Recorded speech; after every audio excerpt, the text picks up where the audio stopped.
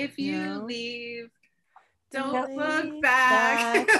Please Don't take my send heart it away. Follow me one more time, and Then then we'll go our separate ways. And then why is it 7 years under a bridge? Why? Yes. Why 7? I don't know. High school's Why- only 4 years. 3 Why years. under a bridge? Wow.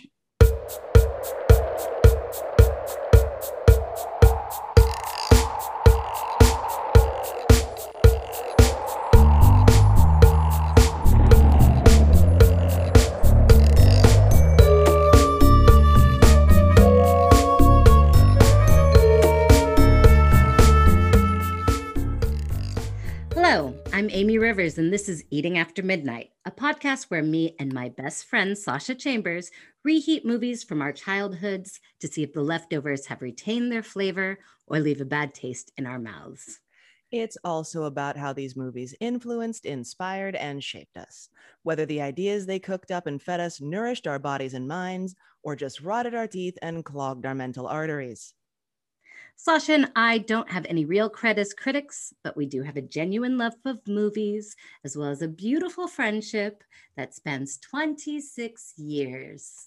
Today, we are blessed and favored to have the beautiful and the inimitable actress extraordinaire, and not my little sister from another mister, Kate Comer, on the show with us today.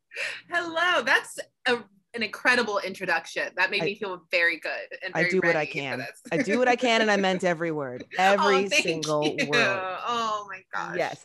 So Kate is an old friend who I met initially way back when we used to work out in the same place. That is how we know each other. And then had a really fun time once going to a Saved by the Bell what my God. I guess a pop-up restaurant. Like it was Saved by the Max, and they recreated like the Saved by the Bell sets. Yes. And it was a lot of fun. And we took a bunch of really fun pictures for Instagram. And I've just so good. always thought that Kate was the coolest. Oh my gosh, that's crazy, but I'll take that compliment. Thank you. I've always thought you were the coolest too. I was like, she's so cool and like confident and workout class and all of this. I love it. I love it. And I was so glad you invited me to that Saved by the Bell thing, because that was lovely. I couldn't when we had that extra ticket, I was like, I can't think of anyone else who would be more inclined to do this at the drop of a hat. Yeah. Absolutely. Always. And you were so there for it. I loved it. Yes, I'm dressed and ready. I'm telling you, all I've wanted is to go to Bayside and talk about Pretty in Pink for a couple hours. Those are two things that I have prepared for a long time. Exactly. So when I knew that we were doing this episode, I knew that there was no one else who would be the best possible guest host. So Kate, please tell us what you're up to these days. Tell us the projects you're working on. What's happening with you? Well, I do have a really fun movie that I did called King Knight, and it's premiering at the Fantasia Festival in Canada. It's sort of like a zany pagan comedy. So it's going to be real weird, like midnight movie kind of thing. You had me at zany pagan. You had me at zany pagan. I'm there. It's one of the very fun, weird things. It's just gonna be great. I can't wait to see it. Past projects that you may have seen Kate in, one of which I was really excited to stumble upon over the pandemic was What We Do in the Shadows. Yep. Kate was on an episode of that. She gets eaten pretty quickly, but it's a really good episode, and I highly recommend check it out. To be honest, I was just looking it over. You've basically been on every television show that's been in the past, 6 or 7 years. Pretty much. Kate's being really modest right now. I'm gonna throw it down because throw it down. Really, I got It's Always Sunny in Philadelphia. That's funny as hell. Oh yeah, that's right. Family. Modern Family, which I have watched every episode, so I'm gonna have to rewatch it. I don't know why I've watched it. I know that's gonna be like a guilty pleasure, everyone, but that shit could be really funny. It's funny. I like it. I'm not ashamed of it. Good. I am 40 plus, and I watched Modern Family. Don't judge me. Kate was on it, and it probably was one of the best episodes ever. You're the Worst, which I'm dying to watch because that's a good one. And then Animal Kingdom, that's a little drama for your mama, right? Yeah. Very drama. And then Animal Kingdom? Yeah, that's a drama movie, a drama show. That's like crime and Oh, grime. not actual. I'm thinking Wild Kingdom. I was like, did you? Running for Animal its life. Kingdom. It's like based on like some Australian gangster family shit. It's hard. Shit. Yeah. It's like I never get stuff like that. I was like, what? So it was fun. And then straight up Veep. What? Yes, I did. I didn't make the final cut, but you can see my hair, and I was like, "That's enough," because I love that show. Like you see the people knew it was me. It was wild. People were like, I saw your hair." Well, so. I would argue that your hair should get a SAG card. I mean, that would be great. That makes sense to me. Definitely get a paycheck for that. No, I mean, and then there's tons of other stuff that I haven't seen yet, but Kate's the real deal. She's a working actress. Yes. Anyway, it's really a pleasure to have you here. Thank you so much. You guys are so kind. I appreciate it. On the Eating After Midnight. On Pretty in Pink. Pretty in Pink. Seminal classic. I'm really excited that we're doing this movie. I have so many things that I can say, so many things I was surprised by. And I'm really, really found myself surprised by this rewatch of Pretty in Pink. I will have to say that I was, I'm just gonna spoiler alert. And now I was expecting to be like Problem City, and there are problems in this film, especially after we talked last time about Breakfast Club and John Hughes, right? So I was like, damn, sharpening on my pencil. But the second it started, I was there for it. Mm-hmm. I was there for it. Mm-hmm. I was like, let's watch this. Saxophone. I know it has nothing to do with Jackson Hole Schumacher, but we starts with a saxophone. Well, it's an 80s movie. Like, if it doesn't have a saxophone, was it made in the 80s? You know? Like... So I do have things to say, but not as many as Breakfast Club, and not as many as I foresee with 16 Candles. Totally. I think that this one actually might be, dare I say, okay. Might be okay. Yeah. I think so. It's like the anti-Breakfast Club almost in some ways. Like she's taking no shit. There's plenty of shit being flung at her, but she's not taking it. Yes. That's one of the things I love about like the things that are problematic get called out pretty quickly. Yeah. And I'm wondering if this is because this was John Hughes produced and not directed. Something I was reading was like, this was like a turn from his raunchier previous movies. It's been a few years since I've seen his last couple of teen movies, but like Ferris Bueller's Day Off was directed by him. And it's been a few years. So if I'm missing something, and Some Kind of Wonderful, I felt were maybe a lot less on the. Yeah. Some Kind of Wonderful is the pair for this one. Yeah. Yeah. Well, in regards to these two films that we're doing, they're basically the same exact movie. Yeah. And I think that one of the reasons Some Kind of Wonderful was made was because this one has a weird ending where she ends up with and as everyone knows, it wasn't supposed to be that way. She was supposed to end up in. You know what though? I didn't know that. Oh, you didn't? I didn't. And now so much of what has always bothered me about this movie makes so much more sense. Well, I'm excited to get into that. Yeah. Because I have so many thoughts about it. And I'm interested to see what you think too. So before we get into the soup, Kate, as our guest, when did you see this growing up, and what were your impressions from a long time ago, or not so long ago, however long ago? Well, I was a teenager for sure. I don't remember exactly when, but I know by sort of junior, senior year, I was like, I love this movie so much. And so I guess that was my early impression, that I loved the movie. I didn't love the ending. And as I sort of mentioned before, like I never cared for the ending, so I would just kind of stop watching at some point before the actual ending. I was like, I'm not crazy about it. But I really loved the rest of the movie. And I just love Molly Ringwald so much. And I particularly love her in this movie. Like this character, and watching it again as an adult, it's such a different perspective. You know what? Oh my God, so much to say. I have so much respect for Molly Ringwald. So in working on researching this, I did less research about the movie itself because I found it so not problematic, and more research about her. And I've listened to several podcasts this week with her just as a guest. I had no idea I had no idea how many layers there are to Molly Ringwald. I had no idea amazing. that she was nominated for a Golden Globe by the time she was 8 or 9 years old. Oh, I didn't know that. Yes, she was a full-fledged stage actress before the age of 10. That her first movie was The Tempest with John Cassavetes. Her whole upbringing was so fascinating. How she came to be the teen actress that she was. Like, she was already seasoned and ready to go. So like, when I was reading this article about her dealing with John Hughes, I was like in my mind thinking that she was this like pie-eyed young girl that was like just like being so like abused and in this very toxic environment, and it was all very confusing to her. But no, she was a seasoned performer who had been around the industry, and like it wasn't fucking her up as bad as one might think. Yeah. And you know what I love too about when I reread that article was how she mentioned her mom stuck up for her and was like, this isn't funny, this isn't okay. And on some of those occasions, and both 16 Candles and Breakfast Club, I think. Yeah. Which is very cool. Her mom sounds really, really awesome on like, so her dad was a blind jazz musician and her mom was a stay-at-home mom who was like a super intense baker. And so because she was a stay-at-home mom, she had like all this time to be able to take her on auditions and stuff.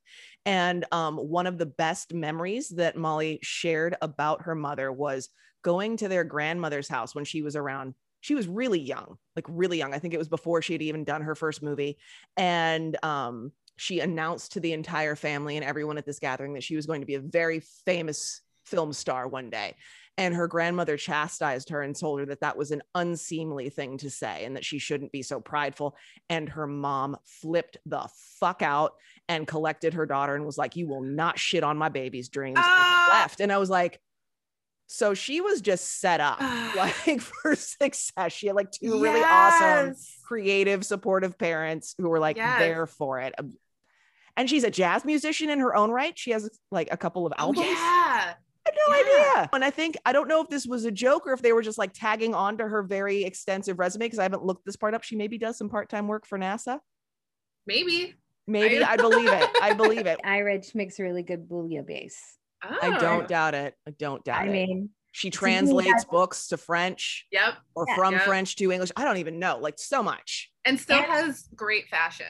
I know that's like, I'm sorry, that's what I have to add, because she's like, but what made me think, because talking about her childhood and stuff, it just makes so much sense, because reading about this movie again was based specifically on her and her personal style and the music she loved. And it just, I think that's what made it feel even more authentic, that it was like, this is who she is. And she's so unapologetic about it. Yeah, I was excited to watch it just to watch Molly Ringwald. Yeah, I love her. Like, let me hang out with Molly for an hour and a half because she's cool as shit. Yeah. What about when did you see this? When did I see it? The Child. Oh, I'm sure I saw it in the theaters several times. We went to the movies. We did that. Yeah, I saw it in the theaters. And told you about that time I was at the Beverly Center when Molly Ringwald was actually dating Dweezil Zappa, and she was there in the food court. Oh my God. And me and my cousin went and got her autograph. You did? Yes, we did. Yes, we did. She wasn't stoked on it. She wasn't stoked on it, but understandably so, because she was just trying to have some Panda Express and mind her business, hang with her boyfriend. And here were me and my cousin like, can we have your autograph? That will promptly lose within 6 months. Oh, no. You know what I mean? We're children. Yeah. And also too, come to think of it, she might have been looking at us and being like, why have you seen my movies? You are children. That could be too. Wildly inappropriate. Wildly inappropriate. Can I tell you, I don't remember seeing this growing up. Like, I'm sure I did. Yeah, because I had 2 brothers. So a lot of the times I'd end up watching the fucking Teenage Mutant Ninja Turtles instead of what I wanted to watch. But I do, of course, when I rewatched it recently, I was like, yeah, I do remember this. And I think the most influential thing to me, though, was the soundtrack, because, oh my God, I love this Psychedelic Furs so much. I really do. Though I did see them in concert about 10 years ago, and it was not so good. Is that the most generous? Are you being generous? Diplomatic way to say it? Yeah. Yeah, it wasn't the best. They like opened for The Cure. And I say 10 years ago, but it was probably about 20 years ago I saw the show. and it was like, yeah, it didn't work. But yeah, the soundtrack is amazing. And Kate, if it was influenced by Molly Ringwald, yeah, another reason to love. Yeah, another reason to love. Yeah. Totally. Well, actually, that band, I bet we're about to say maybe the same thing. The band that plays at the club, the Rave Ups, was like, she was like a fan of them, of theirs. Oh, I wasn't gonna say that. Okay. Oh, it was on her binder in 16 Candles. And so she was just like, cool. You know, she was just like the coolest kid. Oh no, what I was going to say was that I read that she had actually introduced John Hughes to the psychedelic furs. She played Pretty in Pink for him, and then he wrote the movie around the character in the song as her. Right. Yes. Yeah. She's cool. She's cool as There's a reason she was like the coolest kid. She really seriously is the coolest kid in school. Absolutely. Yeah, I love it. All right, we're getting into the soup. So we're doing Pretty in Pink. That's 1986, people. Directed by Howard Deutsch. This isn't Amy thing. She butchers names. It's a thing. I forget them. She butchers them. In my face. All right. IMDb description. A poor girl must choose between the affections of dating her childhood sweetheart or a rich but sensitive playboy. I have problems with this. Well, it's inaccurate. Yeah. Ducky's not her childhood sweetheart. and he's not a playboy. No, he's really not. Exactly. Someone really give us a red pen. We've got correction. I know. Yes. Absolutely. Yeah, I feel, that's a weird one.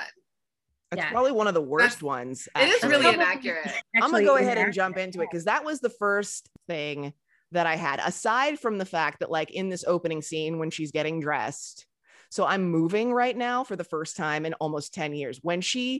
I'm not a neatnik, but I'm also not a hoarder. And like, as I'm like trying to like assemble my shit, when she opens that drawer, that's just a mishmash of like tangled earrings and necklaces, nothing has produced more anxiety in me in the last 48 hours than watching that. I was like, oh God, how would you manage that? Everything's tangled. I would go crazy. How would you ever find anything? I have to say though, I love this 80s motif of like girls getting dressed. Like I remember there's lots of movies that do this, like Moonstruck. There's a scene where Cher gets dressed and they've got like music going. It's my favorite jam. I used to always love the parts in the movies of like girls. I don't know. Do they do this anymore in movies? I love it. It's just my favorite way to meet a female character. It's like, let's do a motif in her room with her getting dressed, even though I don't quite like the outfit that she's wearing. But I do love that it's such an introduction to who she is, that she's got this very specific outfit and this very like her like specific taste, and let's watch her put this together. Curate this outfit. How does she, so when she talks to her dad and he's like, show me this outfit, right? And she's like, the shoes I bought secondhand and the rest I made. Okay, that skirt with the godets in it, this is major draping. How does she have time to be a high school student and basically support her household because her dad's not doing anything and make all of these clothes? Because like nothing she's wearing is simple. I know. And she works for NASA. Right. So it makes a good bouillabaisse. And and she has the part-time job at Trax, right? I mean, like clearly she can multitask. Clearly she's very good at this. My goodness. Unbelievable what this girl can accomplish in a day. And then she has to get her dad out of bed and like make him breakfast and do all of this. That was one of my first notes. I was like, first of all, I love Harry Dean Stanton, and I love him in this. Oh yes, I forgot. I was like, he's a really good dad, and they have all these great scenes. My heart. And he also too, like we'll get to these scenes later, I'm sure, but like of course we will, but his performance is so supernatural that it's almost at certain points a different film for me. Like I'm like, we've gone to another place, especially that one that he has with Ducky, when like Ducky comes and like asks for, I don't even know how to describe it because I'm not like an actual, like, I don't have like massive film critic knowledge, but I don't know what the word is for it, but it's hyper natural in a way where I'm completely transported like into Harry Dean Stanton's lap. Tell me more. Yeah. Some of the dialogue is heavy-handed, just like all John Hughes is heavy-handed, to be fair.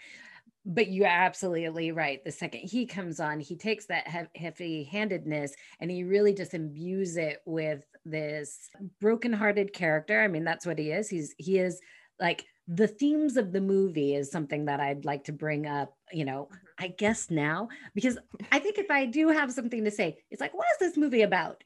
And I think one of the themes is, like, of course, unrequited love, and that he has it. And then of course, Ducky has it. And then even Steph has it.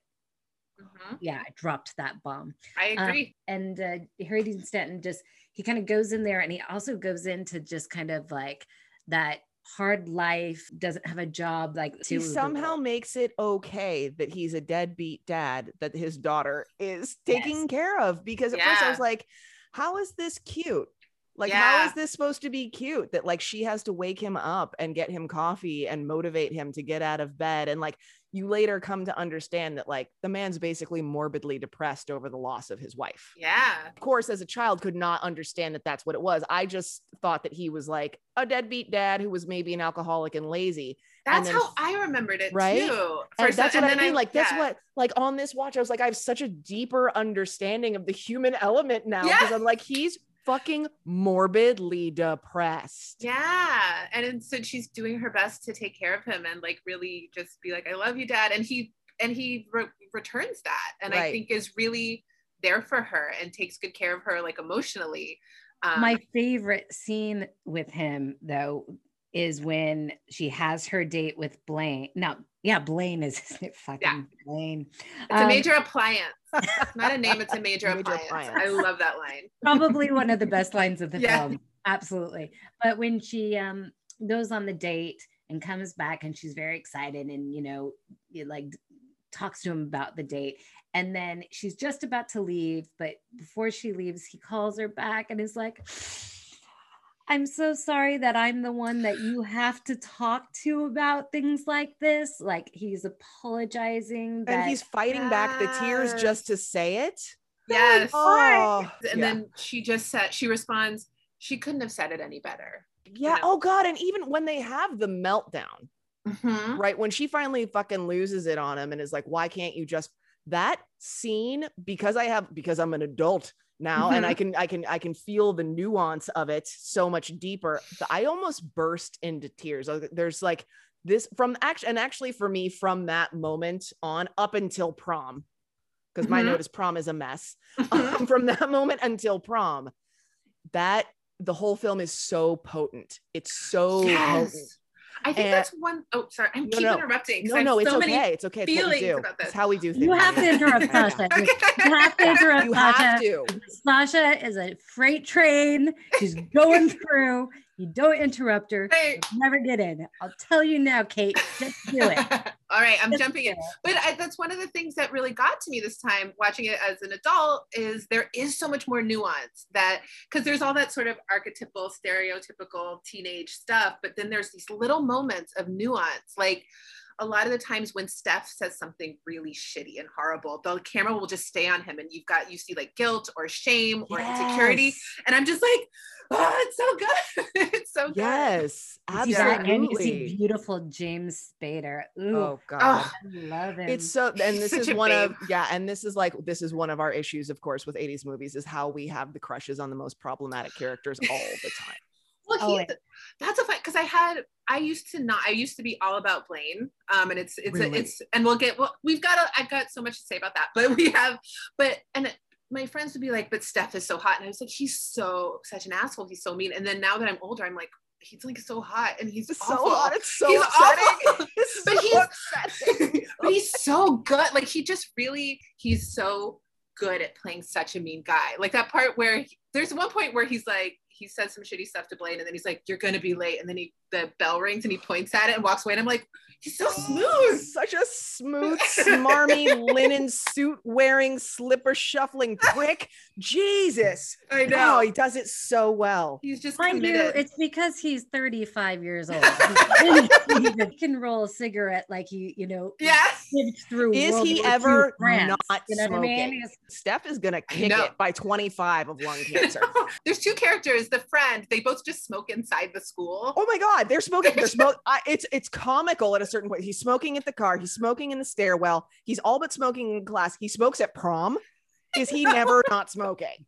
What the fuck? He's just an adult and he doesn't care. He's just such a privileged rich kid. And it's he doesn't so upsetting give a fuck. how sexy he is, despite the fact that he's such a prick. My first note on him is James fucking Spader and dead ass. God damn it. James Spader's like the sexy Voldemort of the time because he was such a prick. When I remember watching it and thinking like, ew, Steph is so fucking nasty and mean, but that suit, he is making that suit do things. He kind of went from that to looking kind of Uncle Fester-ish, and I'm still coming up to that. Between the two of them, James Spader definitely looked better then, and Andrew McCarthy definitely looks better now, in my opinion. What I thought was really I said funny, that I was still there for it. You're still there for it? Yeah, okay. I still have a plate. That's fine. He's got something. James Spader has, I don't know. He's got a je ne sais quoi. Exactly. Je ne sais quoi pourquoi he had to say goodbye to walk 3 feet away from the car to go and hit on Andy in that first scene with him. No, that was hilarious. See you guys later. And it's like, all you did was step out of the car. That's how cool he was. No, I really want to talk about the first insult that he hurls at her. Yeah. Which is so intensely misogynistic and nasty. Like he basically accuses her of being frigid. Because she doesn't want you should go to a doctor and get that condition checked out because it could only get worse. Yeah, like that's happen. And he takes that turn because he starts out like, listen, all the girls in school like me. Like, why don't you? Like he comes in with that like smooth stuff, and she just sees. I wrote in my notes, she sees right through him. She doesn't care. She doesn't care that he's popular or rich. She's not interested. And then he turns and he's so mean. First, he's vulnerable. First, he's like, I've liked you for 4 years and you don't give me the time of day. Why? And she's just like, but no. Right? She doesn't even I have taste. And then, I have taste or something. And then he's like, then he delivers the swarmy, and then he gets to the anger. Why James Spader is interesting is because he brings all of those three: vulnerable, smarmy, and then straight up evil. Yeah. Like within, a 15-20 seconds. Yeah. He runs the whole fucking gamut. So then you want to move on to Ducky, which there's so much I could say. So much. No, so Ducky is, and we're just going to call it now, he's the motif of the charming stalker that we've seen numerous times. And the first scene with him and Andy is in the hall, and he calls her outfit volcanic. I love that compliment. I do too. I would love it if someone described me as volcanic. I'd be like, hell yes. Call me Vesuvius, baby. Yes. I'm here for it. What I wasn't prepared for, what I was not here for, was how confused I was by the nature of their relationship on this watch. And now I think because I understand that it was supposed to have an alternate ending of the two of them coming together, I feel like my actual issue with the movie is the editing, and how once they decided that they were going to change the ending, they had to have gone back in and kind of re-piece things together, because the way they interact with each other didn't make sense to me on this watch. Like in that first scene, he's approaching her like a guy who has a crush, right? And she's talking to him like a guy she knows from school that has a crush on him that she's not necessarily interested in. I do not pick up the we have known each other since we were kids in that first scene at all. And I don't even remember that they're friends for life until way into the movie, almost when he's at her house and they're doing the study session. That is the first time that I get, oh, these people have known each other forever. But before that, I'm really, really confused. It's because he's awful. He's not, he's the charming stalker. He's calling her 55 times a day. He's like in her face all the time. He shows up at the club and just waits outside for her. Yeah, that's my thing. It's like if they were friends from the time they were kids, she wouldn't do things like roll her eyes and walk away from him in the hall. She wouldn't go to a club that he wasn't allowed in. When he comes to the record store for like one of my favorite scenes in a movie of all time, the best like so good. Lip sync for your life to Otis Redding, why don't you? Like, and she's like, you ever had one of these? Like all of those lines just ring so strange to me. Like, why would you ever treat your BFF like that? Yeah. It's strange, right? I was really lost by it. It's very off. It's very off. And his character in general is off. And now Ducky, I remember I always loved because he is Charm City. Yeah. He is Charm City. And I know for Sasha, that's like her ideal man. Oh, I had such a crush on Ducky. Oh my God. I did find in this one, because I don't remember what I felt about Ducky when I first watched it, but I think when I got older, I found him annoying because I didn't like his pushiness and his behavior. So pushy. But this watch, I found that I had more empathy for him and that behavior of like thinking, oh, that's a teenager who has a crush and it's unrequited and he doesn't know how to handle it. That's not excusing that behavior. That's not saying that's okay. But I just felt like, speaking of excusing that behavior, yeah, like there's a thing in that very first opening scene with him too, where I was like, oh God, old school shit. So when he says to those two girls, I could arrange to have both of you pregnant by fall. That's awful. And then one of them slaps him, right? And it's meant to be funny. And I was like, why was this fucking rape culture bullshit? Like, why has it always been an entertaining thing for a man to push it too far with a woman to the point where she has to physically assault him via a slap or a drink in the face? And it's a punchline every time. Do you think in previous, like maybe John Hughes or other 80s movies, the girls would not have slapped him and just been like, oh, haha, or like, I don't know. You were saying before, like that shit's getting called out in this movie more than others. I hear what you're saying. I think the joke is always that we have to slap the guy because he's gone too far. Like these days, if that movie was made, the girl would have to go home and tell her mama, and then they would go to the school, and then would be in the principal's office. Whereas this, it's like, I had to slap another dude for making a rude comment again. Right. Cad. She's like, what the fuck? Yeah. Ultimately, Ducky, it's like he's annoying, but he's charming. He's always talking, and it's really funny. He is the funniest part of the movie. But then all of a sudden they've got these things that are off, like this Preggers joke is off. Like, and I actually don't find him annoying so much. She finds him annoying. Yeah. I find him as really fun and throughout the whole movie. And then I think some of my favorite scenes are just him depressed. Like when like there's one where he's sitting and there's like a clown graffiti.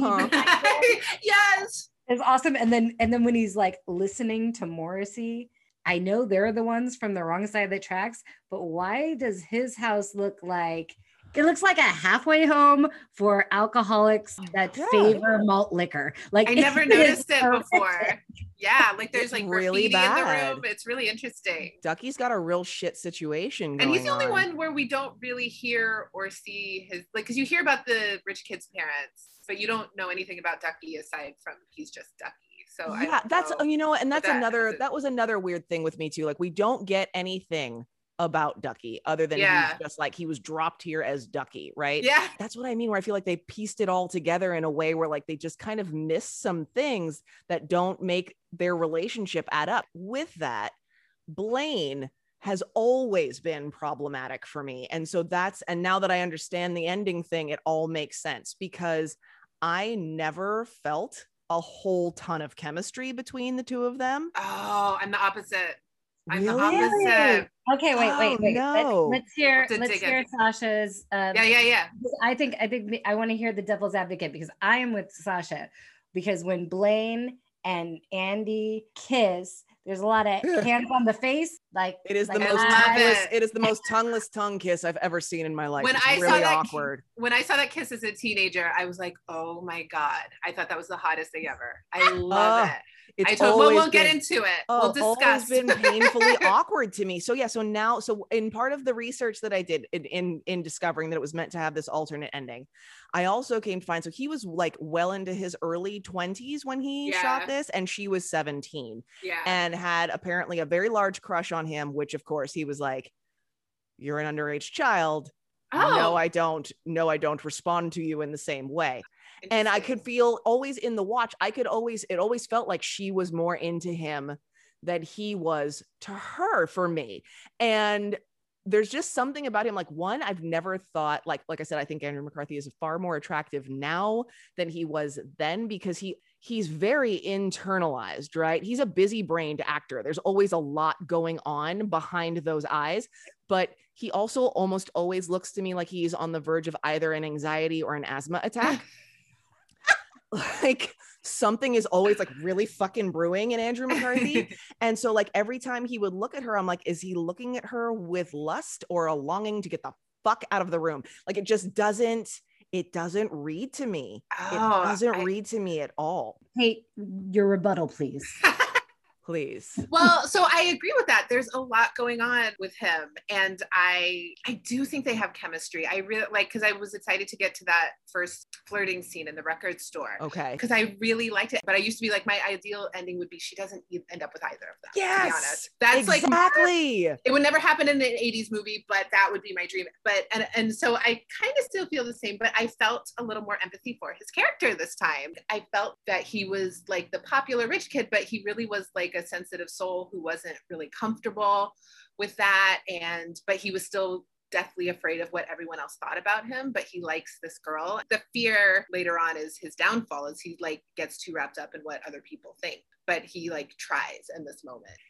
I don't know, I found him really sweet this time, like really sweet with her, and I love that first interaction in the record store more than I had remembered. I mean, it's like, I felt like the scene was acted well. It was all done well, but there's a thing. And maybe it's that reticence, that like internalized fear and insecurity of like, what are my rich friends and parents going to think that I'm reading? But I don't know. It never felt hot between the two of them.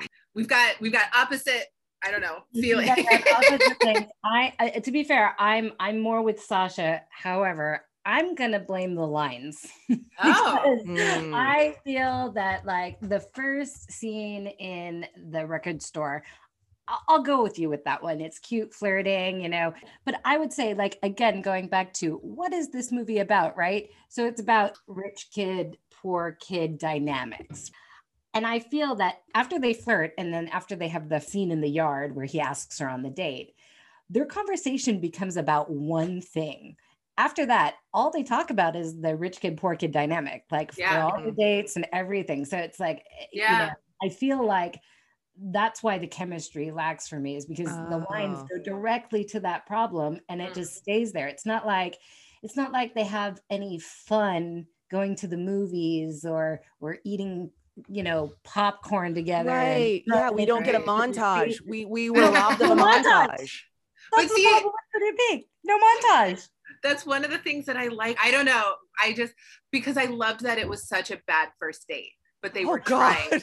Like I was like, I appreciated it. I loved that it was so bad and that they were both trying too hard to like do something, and they were just teenagers like really fucking it up. But at the end of the date, she was like, oh, it wasn't fun, and whatever. And he's like, I had fun. I would have fun doing anything with you. Like it was just so sweet to me. I don't know. You do not have to apologize for yourself. No, Sasha and I are going to completely disagree with you. But that's fine. Apologize. Yeah, because for me, I was like, this is fucking painful. This date is so painful. Right? It starts with him having to overhear her best friend have a fucking complete psychotic break, and then fight over the fact that she's going out on a date with him. Yeah, and then when they leave, first he shows up late, and then he hears the fight. I'm gonna interrupt. I just we have, this is how it goes. We're eating after midnight. Okay. And this goes back to one of the things I love about this character. He's like, it's one of my friend's parties, and she's like, I don't want to go to that. And he's like, oh, come on, they're all right. And she's like, I don't want to go. And then they get there and she's like, I don't want to be here. I don't get like me out this. Of here. But I love that about her character. And I think it's so different from some, like, you know, the other John Hughes movies, is that she's like, I don't give a fuck about these popular people. I don't want to do this. This isn't my thing. And I think even that applies to so many other teen movies where she's just honest. And she's like, I don't like it. You're right. Absolutely. I think that if there is something that is redeemable here, I think Sasha and I are looking more at like, or maybe I should just speak for myself.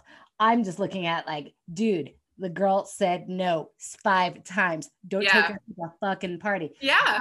What I do appreciate is, you're absolutely right. In most films in maybe the 80s, or let's just say it, in our natural lives, I've been there, where it was like, let's go do monster truck race. I can't. Great choice. Great example. I so don't even know what these things are because I don't want to go to them. But you know what I mean? It's like, I want to go to a Red Hot Chili Peppers concert. And I just smile and go, yeah, me too. Exactly. You know? Andy doesn't. Like Andy shows up and is like, I don't want to do that. I don't want to go to that party. Second she sees shit at the party, she's like, yeah, this is fucking doesn't scam, brother. The only problem I have though is that like his response is very delayed. Absolutely. Because I was just like looking at the brass tacks itinerary of the date. Like if I was going to call you up and be like, so this is how it went down. He showed up late. Ducky completely lost his shit. We had a fucking massive fight in the back and he had overheard the whole fucking thing. And then we're walking out and I'm like, oh yeah, he's like my friend and everything's fine. He's a really nice guy. I like him a lot. And he just talked about you like you have two heads and a tail, but we're gonna gloss over that. Yeah. Oh girl. And then he tried to get me to go to this party with all his asshole rich ass friends. I told him 5 times I didn't want to go. We ended up going anyway. And it was as horrible as I thought. This fool was in his underpants and his girlfriend was all trashed out talking mad shit. And we sat there for like an additional 10 minutes while he let them talk shit. There. Yeah. They just sit there kind of smiling at each other. I'm like, someone's got to stop this. Like, get up. Seriously, get out of the room. Come on. I say though, the person who does stop it is Steph. Like, yeah, he does. I don't actually think he's a dick in that moment. He's like, hey, come in. I'm watching Toons. And when he says Toons, he means cartoons. I know. Yeah. It's so great. But he's genuinely like, hey, come in, sit, how are you doing, like let's have some fun. And then the blonde chick whose name is Benny, is that right? Am I wrong? No, her name is Benny.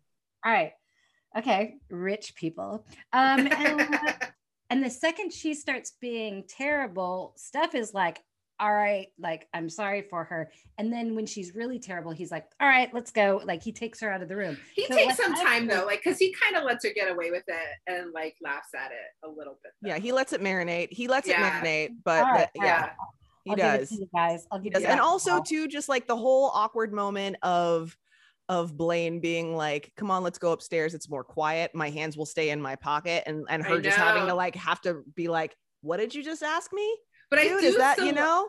But I do still love that she's like, I didn't come here for that. Like, I love her agency so much. And I think that you're right, Amy, that it's like both in film and in real life, a lot of times girls, women, you know, people don't say, I this is not comfortable for me. And so that's why I'm like, she's such a good example. Which is why I'm so glad you said what you said, because it's exactly my final note was, why did she have to end up with anyone? I know it's a rom-com, but she's so strong and she has so much agency, and to roll off that line of, I just want them to know that they didn't break me. Yes. Yeah, you know, I didn't even think about the possibility because I grew up in the 80s. Well, it's an 80s movie. Yeah. There'd be no version where she just went off to college and was amazing, you know?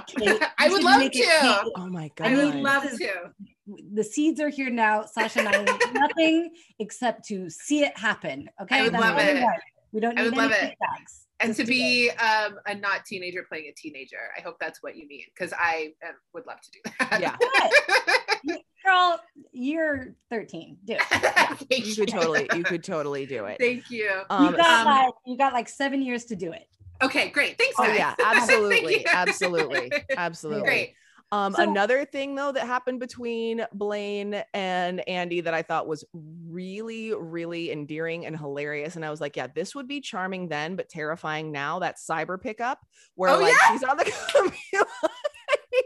That last night I was like, this feels like a horror movie. Seriously, like, because computers were so novel back then, that would have been super entertaining and charming, right? But if someone pulled that shit on you today, you'd be like, I'm just going to block and call the FBI and try to put a trace on that fucking VPN, because that's fucking terrifying. Yes. Oh my God. Okay, so I'm so confused.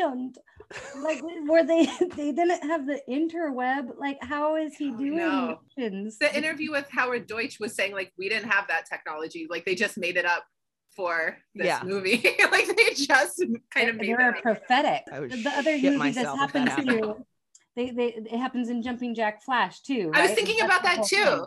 And it's like, how did was this where the internet was born?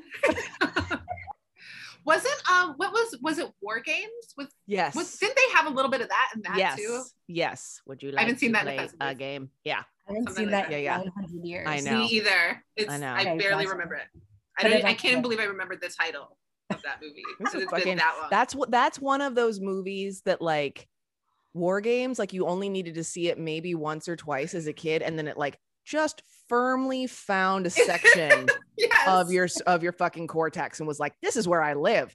And Yeah. that little, and that computer image that like, would you like to play a game? That's there forever. If we can stay on the trip of Andy's agency.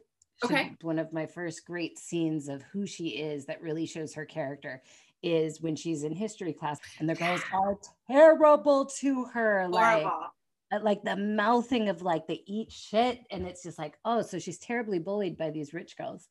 And, you know, they get caught, they get in trouble. And she raises her hand and she's like, look, they don't need to do that. Like, I'm cool. Like that doesn't affect me. Like, do not do that. And then, of course, the knife in the gut is they go, we'd rather take the chapter than be cool with you, which is totally shitty. And you know, it happens again when with the girls at school when she gets in trouble and in volleyball class. Listen to me, PE class. I love volleyball class. In that scene as well, she stands up for herself and you know, she's about justice. Like when she tells the principal, she's like, I don't like how we get treated. I'm supposed to feel so grateful that I get an education that I don't deserve as a poor person. Thanks. Speaking of which, how have we not mentioned that this is yet another film where there is not a single Black person? Is there a single Black person? There's a Black couple at the prom. Okay. No, there's nobody with lines that is not white in this movie. So surprise. However, there is white boy speaking jive alert. White boy speaking jive alert. Yep. This one goes to Ducky, everyone. Yeah. Was he doing Eddie Murphy? Was that what he was doing? Maybe. Oh my gosh, Sasha, I love that you and I have the same brain. Thank you. Thank you for sharing my brain and my spirit and soul. I love Yes, he's absolutely doing Eddie Murphy in that scene. Yeah. Okay.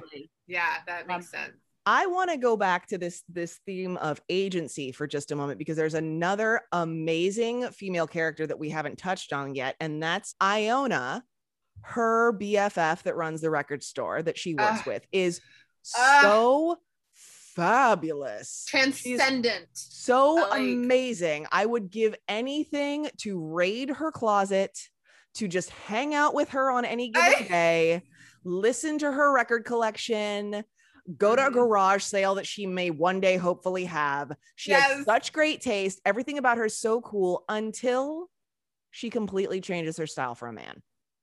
I know. Let's just do this, girls. Yeah. Favorite Iona look, because mine is China girl, black and white dress, white hair, not super into the Asian makeup. Yeah, that one pink for me is not so great this time around. Not so great, but the rest of her look, white hair, white dress. The wig was very good. Bring in it. Yeah. Sasha, what's your favorite? Oh no, I concur. Mine, I think, is when that scene transitions, she changes her full hair. Yes, and makeup I was just gonna to put say, on her prom and then when she goes to prom, yes. While like Andy's just at her apartment, she completely like washes her face, does a whole new thing. But I love her beehive and her prom dress moment. But every look is fabulous. And I love that when they sit down, it's revealed that she's been dancing in fuzzy yellow slippers. Yes, so good. I almost feel like we have to acknowledge almost all the outfits in the room. That one's great. And then the one where she's with Ducky. With the snood? With the snood. Oh, yeah.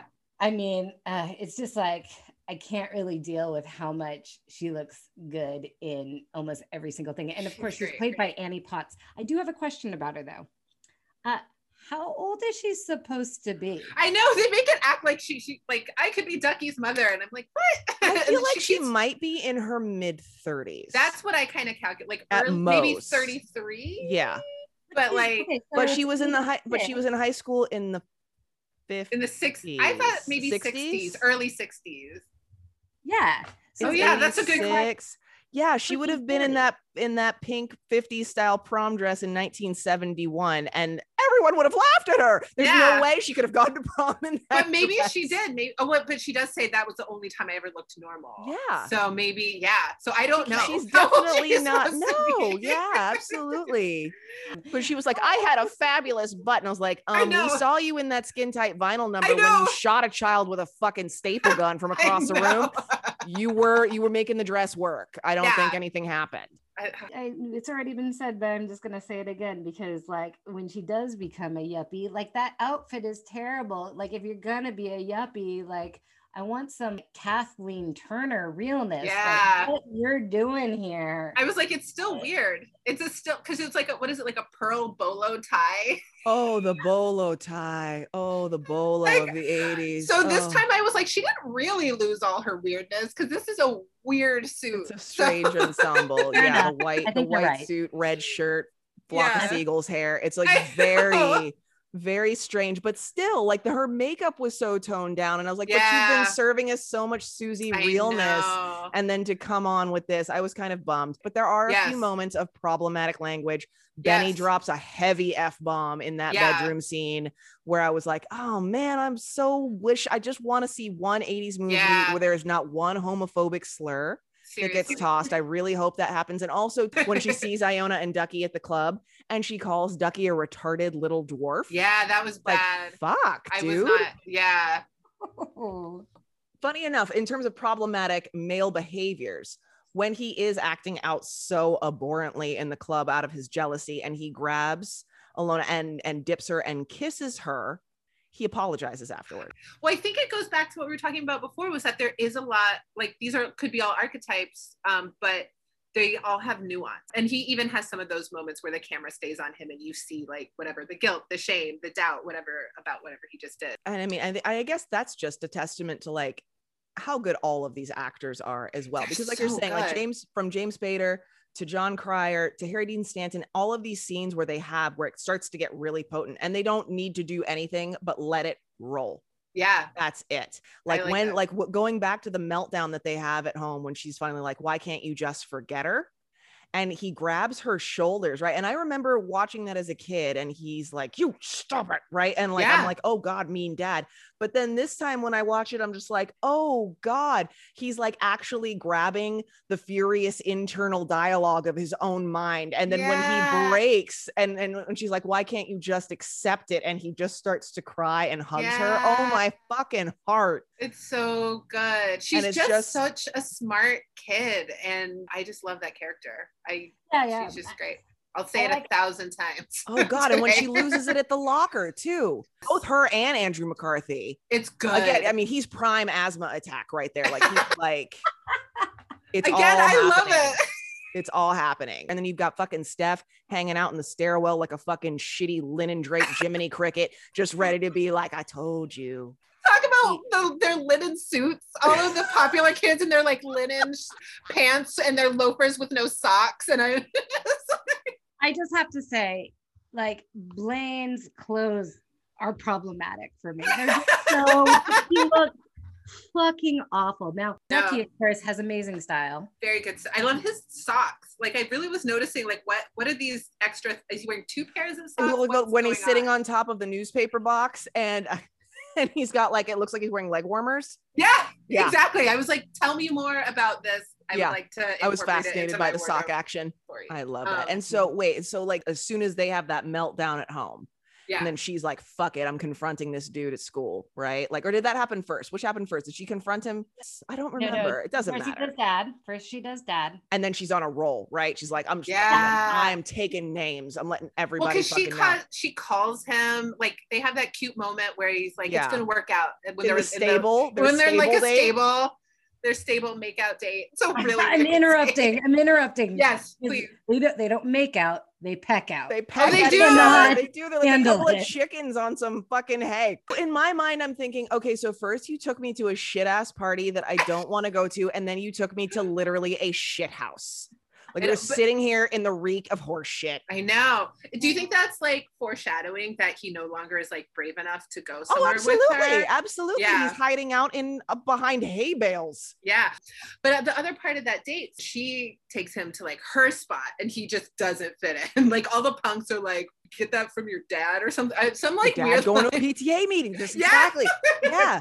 So like it's just really not working anywhere. So maybe they have to go to the stable to be not harassed. You know what's funny? You know what's really funny about him too, though, actually, is he does kind of try at the club to fit in. But what's interesting is how quick he is to want to tell Ducky that he's making his own best friend uncomfortable, but took so long to say some shit to Steph about his like girlfriend. He's scared of Steph. That's the whole thing, is the whole, because he lets Steph bully him into fucking up. He's just a little bit of a coward, and with her, and that's why it's so satisfying when Ducky beats his ass with no soundtrack other than the sound of grunting and flailing fists and linen being crumpled. All I can see is the ankles and the loafers. That's all my eyes go to, or the naked ankles with the I don't know why, always. I love that Steph got knocked down by the Duckman. It was actually like just a real like movie making moment, because I think in reality, like a homeboy in the linen suit would have wiped the floor with Ducky. Oh God, yeah. But they chose the other way around, and I really did appreciate it. It was really great. I just want to give James Spader yet another kudos for one of the smallest but most intense moments, like the clock point when he spits on the fucking floor after that fight. Like he's just so like doesn't give a shit about anybody. Oh my God. Anything. He's just the worst and so hot at it. So right before, did I write it? Like what does he say like after the fight to Blaine? She's like, she has been, always will be nada. And then that's another moment where it stays on him for just a moment. So super tangent here. I just bought tarot cards that are movie themed. And I was doing my cards before we got here. And I actually think from this conversation that Molly would be perfect, like Andy in Pretty in Pink would be perfect for the Justice card. Right, Sash? Right? Yeah. Because you're right. She got some lungs on her, and I could use some more levels, but she does not lose a chance to call people out. Like, be a sob story. There's no pity. But if something is happening wrong, she is not afraid to just be like, yes. La, la, la. Okay, fun fact. This, of course, we watch things with subtitles because we're old ladies. Me and Sasha do. And straight up, is Ducky's name Phil? It is. I didn't notice that for the first, and because I was watching it on Amazon, and it has like Ducky and then in parentheses Phil and whatever his last name is. And I thought, because I remember him saying, "Just call me Phil," and I thought it was a joke, and then I realized, oh, that's his real name. That's his actual name. I'd never clocked that before either. Ducky is in love with you. Phil is with Iona. Yes. I love it too, because that's my papa's name, everyone. So I love it. I love it. One more thing I have in my notes that I really appreciated was after their disastrous date, and she doesn't want him to see where she lives. Does he ultimately drive her home though? He drives her home. She just like, forget it. And then they have the kiss in the street. But I think one thing I underlined was, so he asks her to the prom, and then she grabs him and kisses him. And I really liked that. It's just another moment of her being like, I know who I am. I'm so glad that you brought it up, because I really love this moment. It is so vulnerable and painful, and it kind of broke my heart this time. It's funny. I had mixed feelings about that kiss, because first, the scene where she melts down is like, I don't want you to see where I live. I don't want you to see where I live. Like, it's so touching. It's so moving. And like, and that scene has always lived in my brain, where like, if ever something has come up, like I will go to that line, like, because I don't want you to see what I drive. I don't want you to see where I parked. Yes. You know what I mean? Like I will use it at any opportunity. And so when he does drive her home and then they have that kiss, my only issue with it was, I love that she initiates it, but something about the fact that it was just wrapped up in the fact that he asks her to prom. And I get that she really likes him. She has a crush on him. I didn't love that it was attached to that. Like a girl's whole world revolves around this dance that she's already decided is stupid. But because she's been asked. I don't know if she decided, because her and Iona have that conversation. Like, I think that's one of the things that struck me was like, she's like, I don't care, but it's also really natural to be in high school and be like, I kind of do care and kind of maybe want to go to my proms, you know? So that didn't bother me too much, because I don't think there's anything wrong with her being excited to be asked to the prom. And I think that she had been kind of back and forth, like, what do I care? And then Iona's like, you should go. You'll be so sad if you miss it. That great speech about my friend feels like she's forgetting something. Does she have her wallet? Are her kids there? And then she realizes she didn't go to the prom. And she still debates at the end, like, I'm just going to go for 10 minutes. And then like, she's just so back and forth about what that really means to her, which I, as someone who was not cool in high school, was definitely like, I want to go, but I don't, but who cares? When you look at how stylish this movie is, the great music and just how cool and hip, then you go, wait a second, this is a prom movie. Like this is, because it is kind of so sophisticated that you kind of forget it's a teen movie. Totally. I mean, like, so all the prom stuff kind of feels like, oh yeah, ultimately this movie is about a girl getting asked to prom. Like, wait, are we going to talk about, as Kate has framed behind her, are we going to talk about the dress? I know. Oh, that's how we have to start prom. We have to talk about the dress. Prom dress. Okay. Who's going to say it first? I'll say that I don't know.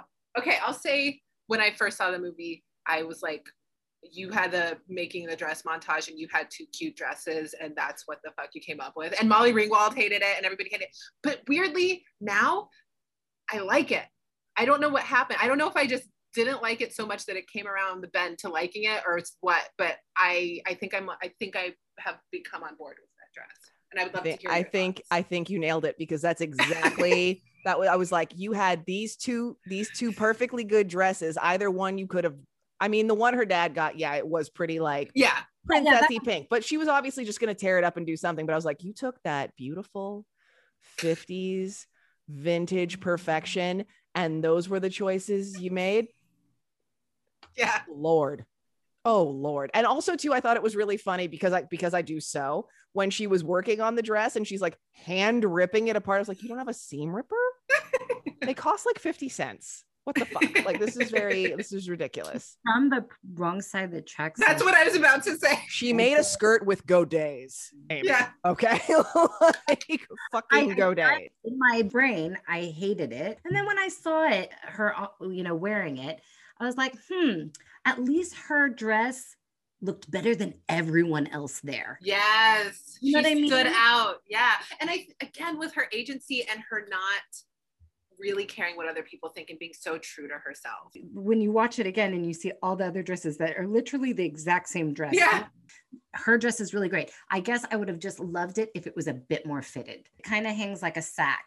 Yeah. Like it looks like that episode of I Love Lucy when they buy the horse feed bags. They try to make fashion out of horse feed bags. Indeed.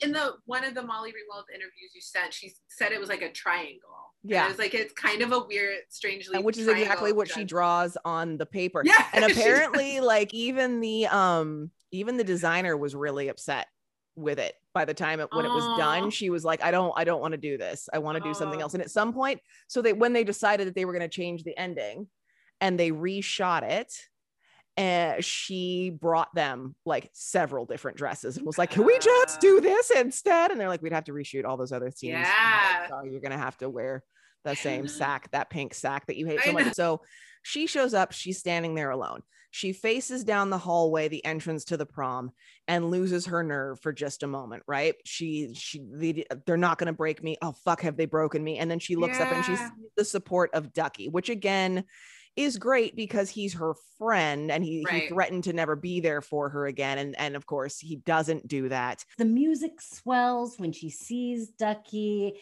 And it's kind of like if the movie had ended the way the script exactly. Yeah. It would have been a beautiful moment where they like reunite and she realizes that she loves him, because that's the look in her eye when she sees him. It's not a recognition of friendship. It's like, that's my boo. And you're like, it gets, and that's what the music's telling you. Like the whole thing is telling you that. Totally. It just doesn't work. It's like one of the, like John Hughes, I feel like, for what it's worth, like makes good endings to movies. And then this one just is not. It just doesn't work. And that's my theory, that like when they decided to change it after the fact, like there was only so much crafty editing that they could do. Yeah. You weren't unless you reshot like so much, because they do so much of the face work, so much of the emotional work with that camera. You can't undo what you've already told my heart, baby. Yeah. Okay. Yeah. You can't. But I also take real issue with the like final moment between Blaine and Andy. Like that's what I think really, because I just forget it. I don't really think about the ending of this movie. And then I was like, maybe this time it'll be different. So after Duckman and Andy walk in together. Andrew McCarthy's character, Blaine sees him, and first he has an exchange with Steph. Now this is probably my favorite moment with Blaine, because I'm not team Blaine. I'm just not. I'm not team any of them. I'm team ending where she goes by herself. Like Me too. But like, I do love the exchange between him and Steph, where he tells him, she knows that you're shit, and really deep down, you know it's true. And I was like, boom, mic drop. Yeah. It was killer. You kind of just changed my perspective on it, because I was like, that seems really mean to your friend. But actually hearing you talk about it, I think I feel very differently. Like that's because I'm like, I think Blaine is sweet, but he's a coward the whole time. And so here's a moment where he finally stands up and isn't cowardly about what other people think. Yeah, he more than had it coming. Someone needed to clap back on Steph pretty hard, and he really had it coming, and you could see how it cut super deep. And like, that's my one note, is like, prom is a mess except for the Steph shaming. Like that's the best part of it, actually, because it was well overdue. And the only other part of that whole prom sequence that I retain is when Ducky is like, ensemble aside, don't ever forget, I will now and for always be a duck man, and points to his shoes. I was like, because it's the most authentic thing that actually happens. Because in your spirit, you can't handle the fact that like she's not going to go off and do her own thing, that she's going to have to be like do this weird Sophie's Choice thing on the dance floor between Ducky and Blaine. And then like that, then there's going to be this peace made between Blaine and Ducky, where he's like, yeah, he's not as bad as all the rest. Like all of it, it's not saccharine, but it's tidy. Can we get into what Blaine says really quickly? So this is, and correct me if I'm remembering this incorrectly, is that he comes up and that was a real weird sentence. Thank you. I appreciate you both laughing as soon as I said it. It was very weird. Awesome. So he comes up, and I think the first thing he said was, "You don't need me to apologize." And then she's like, "Yeah, it's fine." And then she's like, "No, wait, it's not fine. It doesn't feel good." And then he says that line, and he says, "You said you couldn't believe in someone who didn't believe in you. Well, you didn't believe in me." And then he left. And I was like, what? So he doesn't apologize, unless I missed it in my fury. He doesn't apologize. He said, "I always believed in you. I just didn't believe in me." He said, "You didn't believe in me." He puts it on her. He gaslights her. Yeah, he says, "You didn't believe in me." He gaslights her as if he didn't fucking ghost her, as if he didn't sit there in that black lacquer bed, as if he had caller ID in 1986, knowing that it was her on the phone. Yes. He gaslights her.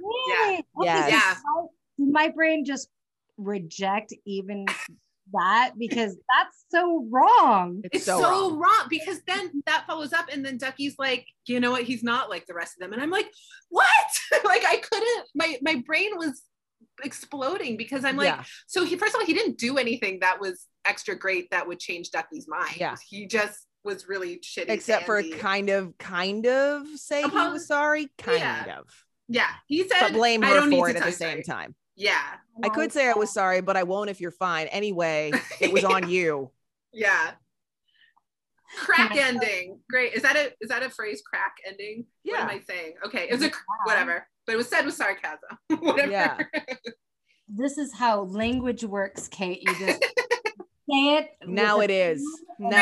Kate Comer has coined the phrase on this our day. That was a crack ending. June 12th of 2021. Crack ending was brought into the vernacular. Yeah. Can I say, though, when I watched it with the guise of like, how did this influence me? I have to admit my own gullibility, vulnerability, all these things. I was like, this is shit. And I have done it. I have done it where a dude has been shit face terrible to me. And then he's given me the most pathetic apology ever, and I just forgave him.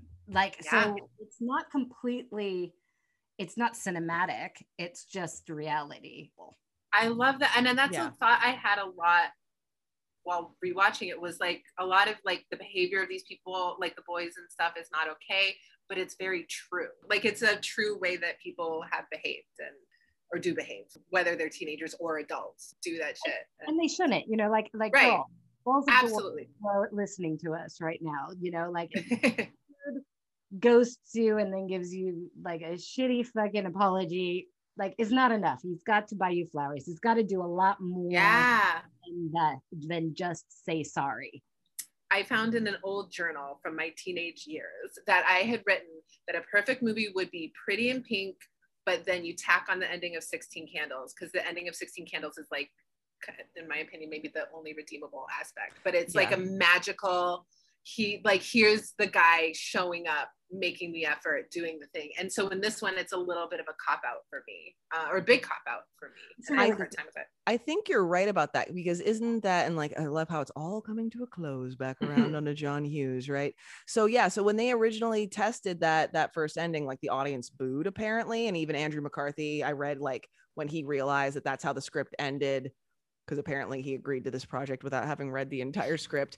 When he found out that like that's how it went down, he wanted to quit the movie. He was like, this is gonna be terrible. Yeah, he was like, this is fucking awful. I'm an asshole, and this is a shit ending. And when they tested it, the audiences booed. So then that's why they reshot it. And from what I've read about John Hughes, he kind of emotionally was a teenager. Like he was trapped in that period of time in his life. And apparently his teen years weren't great. And that if you approached him in a way, or you asked him about any of those things, the almost like a sense of PTSD is how he would recount his teen years. Like it was right there, vividly happening for him in that moment. So I would almost venture that maybe he's so angry because maybe Ducky was part of him, that disenfranchised kid that was, picked on and didn't get the girl. And then that was going to be his victory ending, that he ended up with the girl at the end. So that's maybe why he was so upset that it didn't go that way. And then people booed it. So he's like, all right, well, here's this whatever ending. Exactly. There's just like put him in a fucking wig and shoot it. No one's gonna care. Here's like a 4-sentence exchange that somehow changes her mind. When she goes outside, do they even speak? Because I just remember another awkward kiss. When she goes outside. I think they say something and then they just kiss and that's the end of the movie. But it's not, and he says I love you. Like he says a weird awkward always. I love you before you always. I'm like, this has been an intense month, bro. I know, it's only been like a few weeks, and like you said, Amy, they didn't really talk about much. Like when did they talk about like anything? Like in your fan fiction, say this did happen. They broke up 3 weeks later. They had sex for the first time. It was probably pretty good. They got addicted to it for a while, and then they broke up because she realized there's nothing else to talk about. And I'm sorry, on the scale of strong lips, Ducky definitely wins that one. Yes. Andrew that's McCarthy, right. Andrew McCarthy's got like Muppet. Poor Andrew McCarthy. Yeah, no lips. I know. Ducky's got them lips. I'm sure we'll talk about more prom movies, but I will have to acknowledge that, Sasha looked amazing at prom. Had a really good dress. I did. And I had a sinus infection and I pulled it out and I was there. It was this amazing vintage. I still have it. Amazing vintage dress that was like a nude fabric underneath, and then like a black sheer lace overlay, and then a huge skirt underneath that I had like a whole crinoline. I'll find the pictures of it. It was pretty fucking amazing. It was amazing. It was beautiful. Still fit in it. I might still be able to fit in it. I fit in it a few years ago. Please, Sasha, Iona out. Get that shit happening. Do your hair and fluffy zippers, and then I'll do it. I'll find it. I know exactly where it is. Did you go to prom? I did go to prom. Didn't have a date or anything. Went with my friends, and I wore a pink dress. She just got it under my skin. Andy from Pretty in Pink. I was like, "This is my prom dress. This very princessy dress." Do you have a picture of your dress? I don't even think I have any pictures from my prom, but I might have. I know.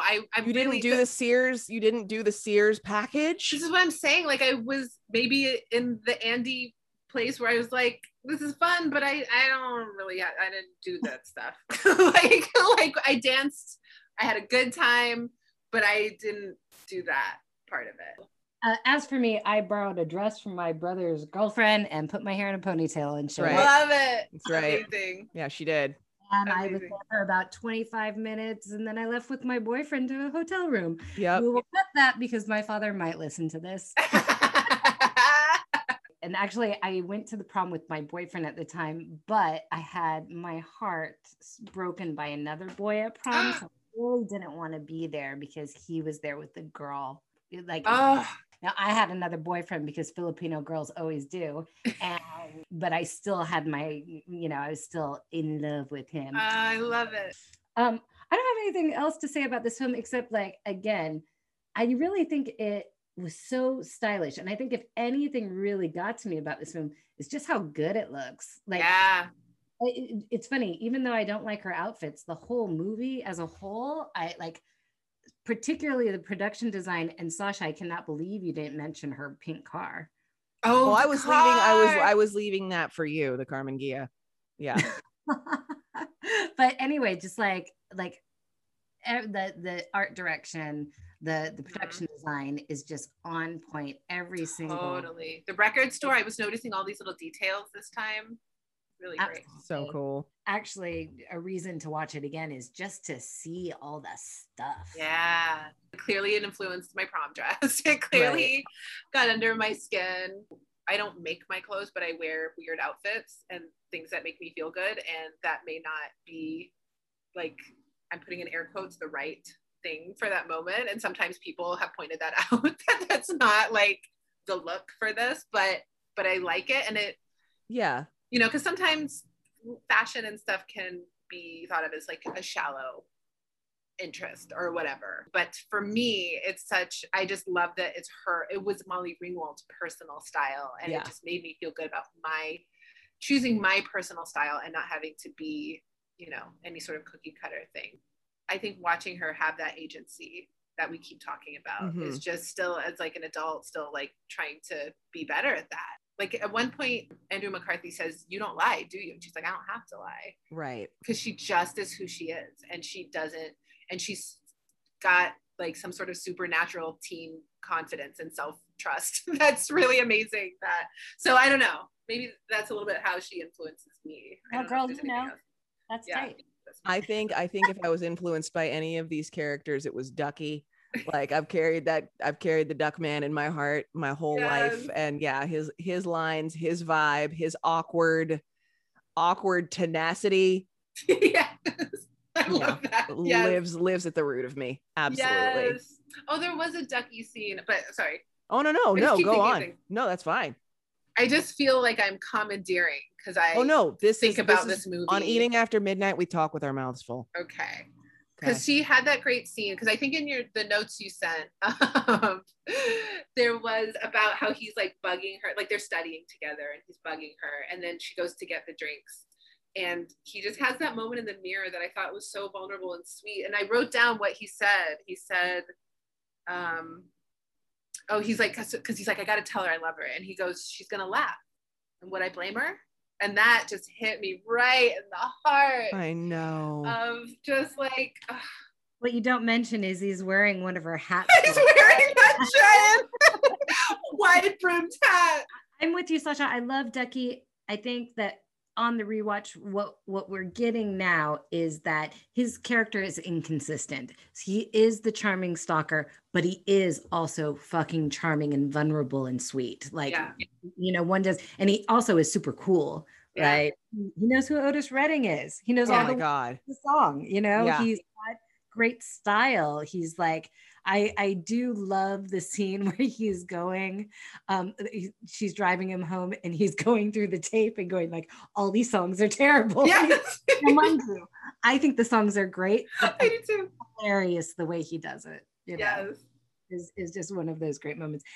You know, just going back on your fashion thing really quickly, but anyone who does not get that, who thinks fashion is shallow, anybody who is so fucking full of themselves that they're going to put like a full artistic expression down to it being a vapid, shallow thing that's full of judgment, clearly has no idea what the fuck. They got their head in their ass. They're like, they got a chip on their shoulder because they don't look good today. Yeah. Right? Like, those are all the people that just don't have a personal sense of style and all their taste lives in their mouth. Like they don't know. They don't know. Yeah. Fashion is connected to identity so much. Yeah. It's your skin. It's the skin you're willing to let the world see. You know? Yeah. And it's also like the way you live your imagination and your fantasy. It's like it's armor for the modern world. And the fact that it has like flourish and beauty to it, you're gonna put that down. Go suck a dick, dude. That's how I feel.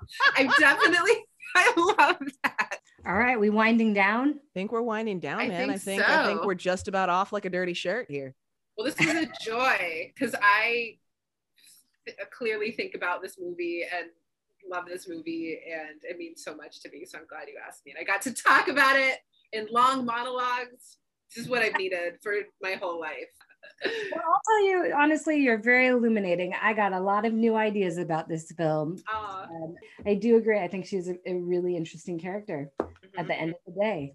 So, Kate, on a transatlantic flight to Wales, where I live, would you watch Pretty Woman, Pretty in Pink, or anything with Liam Neeson? I would probably do Pretty in Pink with maybe, I'll just say Pretty in Pink because Pretty Woman is another one I would love to discuss one day that I had new thoughts about that I didn't have when I was younger. But Pretty in Pink, I think, would be my like comfort go-to. Sasha? Oh yeah, I would definitely watch Pretty in Pink.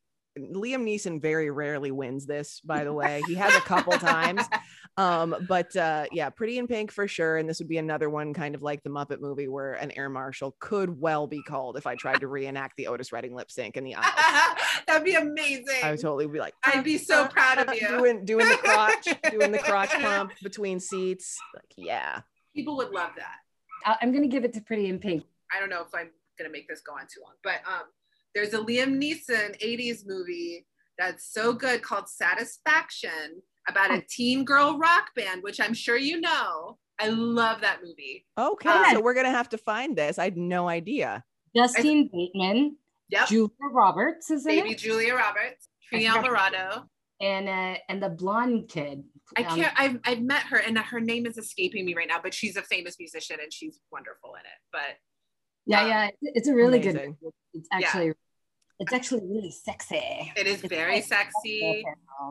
And they play their instruments and you can tell they like don't know how to play them, but they fake it and I love it. There's also another great film of Liam Neeson's called High Spirits. It's actually the shittiest movie that's ever been made. It's like Steve Guttenberg and Daryl Hannah, and he goes to like this old house.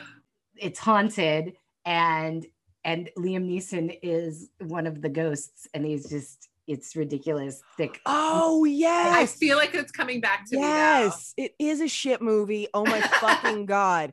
I don't think I've seen it, but I feel like I've seen the poster or something. Or I have to admit that if it was Pretty in Pink, Pretty Woman, and High Spirits with Liam Neeson was the choice, I might watch that for a second. Holy shit, yes. Holy shit, yes.